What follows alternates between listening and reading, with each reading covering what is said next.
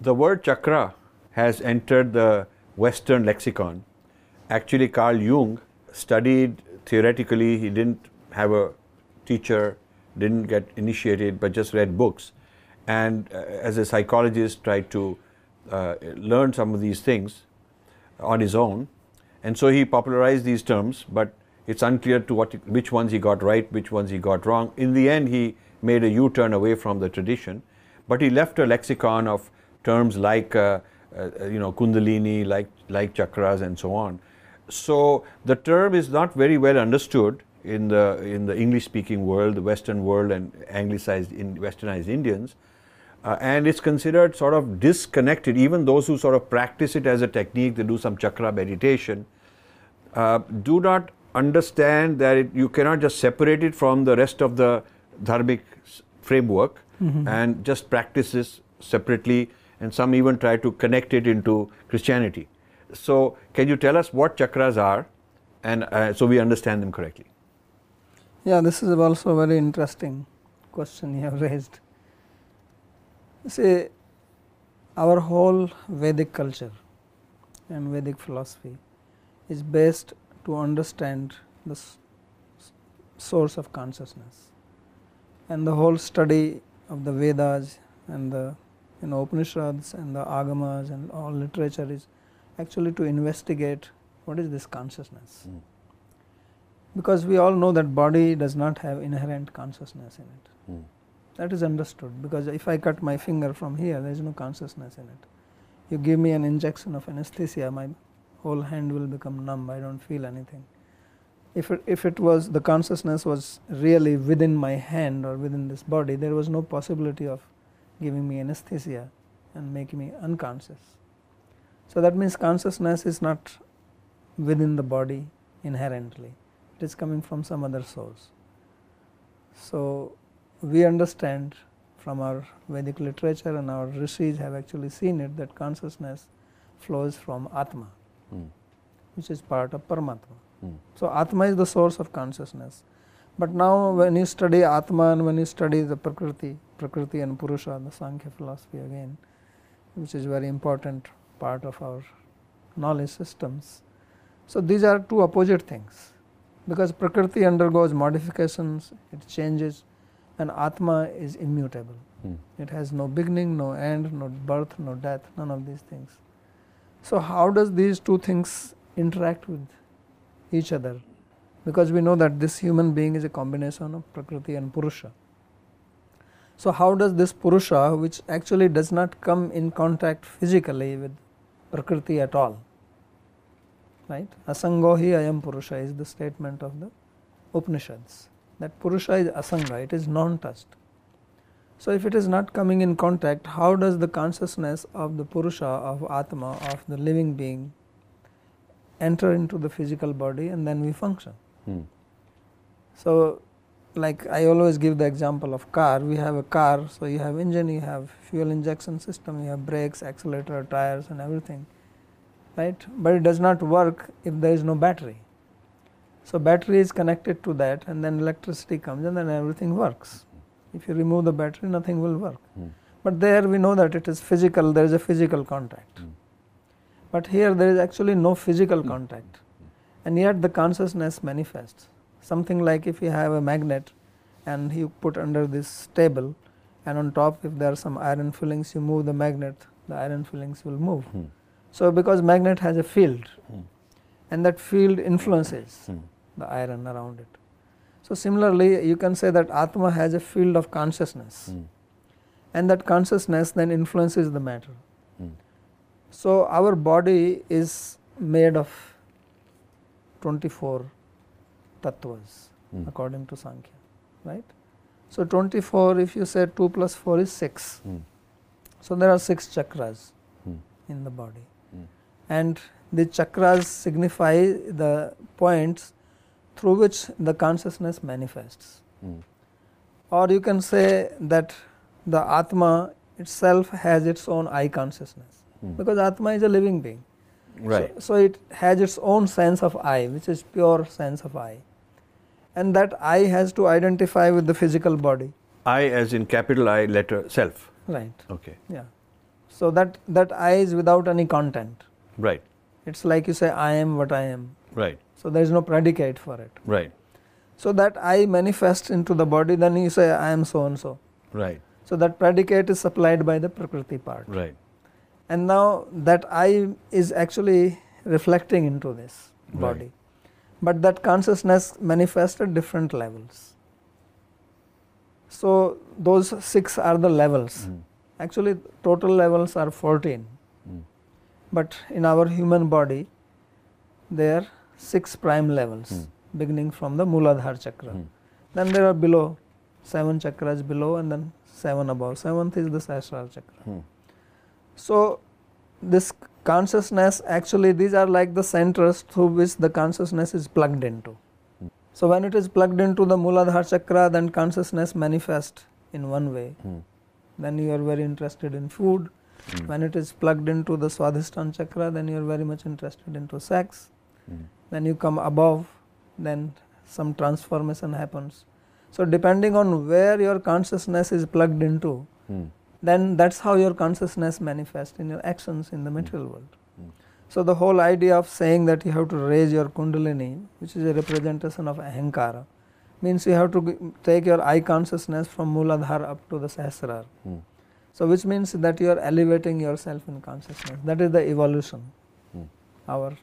In our terminology, the evolution of awareness or consciousness. So since the different levels or chakras right. represent different states or different kinds of consciousness, Right. We can evolve from one to the next. Right.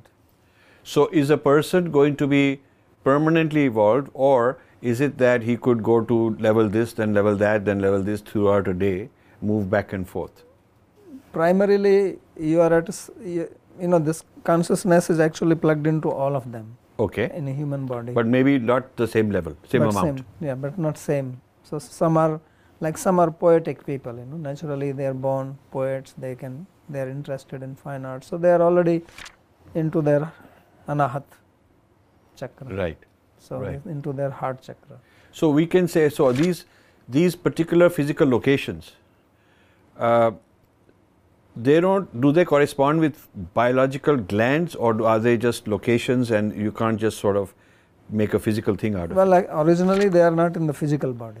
Okay, so you cannot. They are in the Sukshma Sarira. So I can't transplant a chakra. No, I can't do chakra transplant. No, there is no such thing. Okay. So they are actually. That's good to remember. Yeah. So otherwise, somebody could start some chakra farm and sell you a chakra or something. Like they're selling some organs, Yeah, they can do that, but that's not possible. So the whole idea is that our Prakriti manifests from subtle to gross. So we have this Sukshma Sarira. So these are points in the Sukshma Sarira, in the subtle body. And then the corresponding things have to be in the gross body also. Because this gross body is a manifestation from subtle to the gross. So ultimately this gross body is a solidification of my past karma. Yes. Right? They are all interlinked. And what is a karma? Karma is an action which I have performed because of my will. Right. And then will is because of my awareness or my consciousness. Yes. So then it becomes manifest like that. Yes. So similarly, there is the subtle Sukshma Sarira, and then correspondingly, because Sukshma cannot act in the gross world, right. So then you need a gross physical body. Right. So there is a correspondence, but you cannot, just like brain is not the manas, right. although we call it as mind, but it is an organ for that. Right. Because manas is very subtle, it is part of the subtle body or Sukshma Sarira. Right. But for it to act in the gross material world, it needs an organ. So brain is an organ for that. Right. Because whenever you have to deal with material world which is made of these Panch Mahabhutas, then you all need instruments to deal with those Panch Mahabhutas which have to be at that level. So can we say chakra is not a physical body thing, but it is located in order to use some instrument? Right. The body as an instrument. So originally chakras are in the Sukshma Sarira. Right. And then they have corresponding points in the gross physical body. Similarly, like you have your sense of seeing, and then you have your eyes which are the organ of seeing. Right. Right. So our sense of seeing is only one. Right. But we have two eyes. Right. right? Right. So that sense of seeing is working through these eyes. Right. But if I block my eyes, I cannot remove the sense of seeing. Correct. Sense of seeing is beyond that. Yeah. That is why people who are biologically blind can dream, can have ideas, can we think. also dream at night with closed eyes. Yeah. They can visualize Right. quite well, actually, some Yes. of them. So the common translation, whether it's a Deepak Chopra or a Wikipedia or any of those, it seems to talk about energy centers. Yeah. So what do you think of that? Well, it's not real. I mean, it's not a proper translation, obviously, because these are not just energy centers. As I said, that ultimately they are related with consciousness, and energy is something which you call like some ability to work. And very material and physical. Yeah, but these chakras are something beyond that. There are a lot of things which are related with our whole Sanskrit Varnamala is related with the chakras. In what way?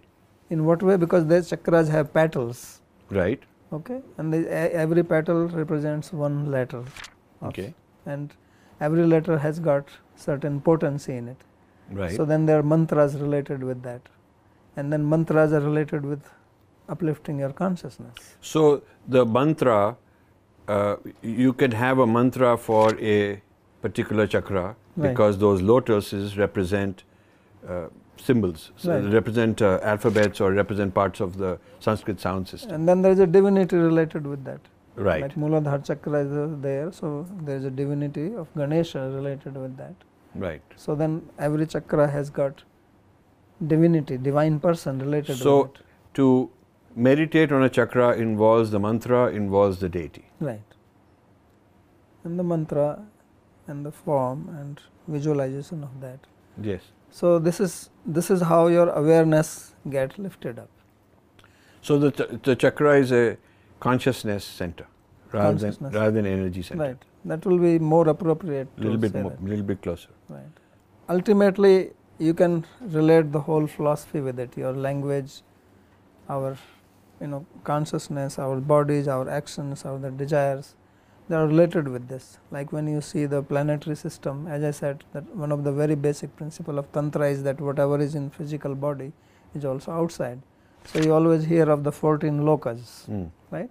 So these 14 lokas are also related with 14 levels of consciousness. So we have actually 14 chakras in the body, 7 lower and 7 above. So Muladhara is the central one. Below that is all animalistic and plant life. Right. So similarly we have the planetary system like that, the loka system. So by realizing those chakras, you also get understanding of the universe. So when you see the Puranic, description of the universe, and there's a lot of talk about that these days. Like if you read Bhagavatam 5th canto, Pancham Skandha, there's a big description of the various lokas there, and then they say, well, it does not match what we see outside, because outside what you are seeing is only the adhibhuta, the gross physical thing. Right. But the Purana is talking about that vision which you will get when you have this understanding of these chakras. So then this will be revealed to you. So that's why the sage is called Rishi, because he is a drashta. He is seeing the mantra, and mantra is revealing everything else related to that. So can we say that the chakra is to the body what the lokas are in the macrocosm? Right. So chakras are the body's representation or mirroring of the lokas. Right. The lokas are in the cosmos and the chakras are inside. So one of the very interesting point of our Vedic system is that everything has personality behind it. Yeah, this is very This interesting. we have to understand, and this is very much misunderstood by the Western Indologists and scholars and Indians also now. That here, why is that we worship the rivers and mountains and trees and plants and everything? Because they have a personality behind them. So this universe is also a person. That is called Virata Purusha. So there is actually this universe is a person. So as we have our physical body, this is his body. And as you said, rightly that the chakra have a corresponding loka there. These are his chakras. So he has his awareness, his consciousness. So by approaching this and by purifying this and visualizing this, we will understand that. And then we go beyond that and we come to the Mahapurusha, the Supreme Person. So it is very, very well knit philosophy. Yes, lot of internal consistency. Right. And the problem comes when a person, rather than understanding this system in its own terms, takes isolated parts and maps it onto a different system, and that's a big distortion. That you cannot do that. Then once you mapped it, which is what we are avoiding in this whole non-translatable series, once you've mapped some part of it, and then you map something else to another part of another system, it all looks hodgepodge, it all looks confusing, it looks contradictory, because what you mapped it onto is not a sophisticated enough host to host this knowledge. Yeah. The other system that you're mapping it onto, like calling it energy center and all that, are not rich enough, profound enough to contain the whole meaning, and therefore it's a distortion. Yeah, because everything is interconnected and everything is very consistent. It may be a little digression, but I give you an example. When I was young, as a child, I had some problem with my left thigh. There was some kind of swelling and pain. So there was a lady in the village, she knew that to treat that, but the treatment was that she didn't treat my left leg at all. She was massaging my right leg, which was good for me because massaging left would be very painful. And by doing that, she cured this. So that means actually treating your right leg can have an influence on your left leg. Because of the interconnectedness. Because of interconnectedness. Wonderful. And it is amazing that people in village, they knew this. So how something is connected with something else that at first sight looks unrelated. Right. I mean, that's the profoundness of our system. So these chakras are also profoundly interrelated. Yeah, they're all interrelated. Good. So therefore, when we have a system like even this Ashtanga Yoga, it's not that you can just do asanas and pranayama and that's all. You have to have the yama and niyama. Right. Because it's all interrelated. Right. They are very well designed that if you do this, then you will have the influence and then you will take you to the samadhi level. Right. But if you take out only these asanas and now they are doing what we call bear yoga and nude yoga. Right. And cat yoga is coming now, right. And there is also doga, you are doing yoga with dog. So this is all distortion. So these are experiments being tried where there's not enough experience to tell what it leads to. So misrepresenting that do this, it will produce that result, which has never been tested. So it's kind of irresponsible also to make these distortions in the name of offering a genuine product is a distortion, because you really haven't been able to establish that. Yeah, and also their aim is actually to make money, as you said, consumerism. So this is all consumerism. Yeah. Right. Good.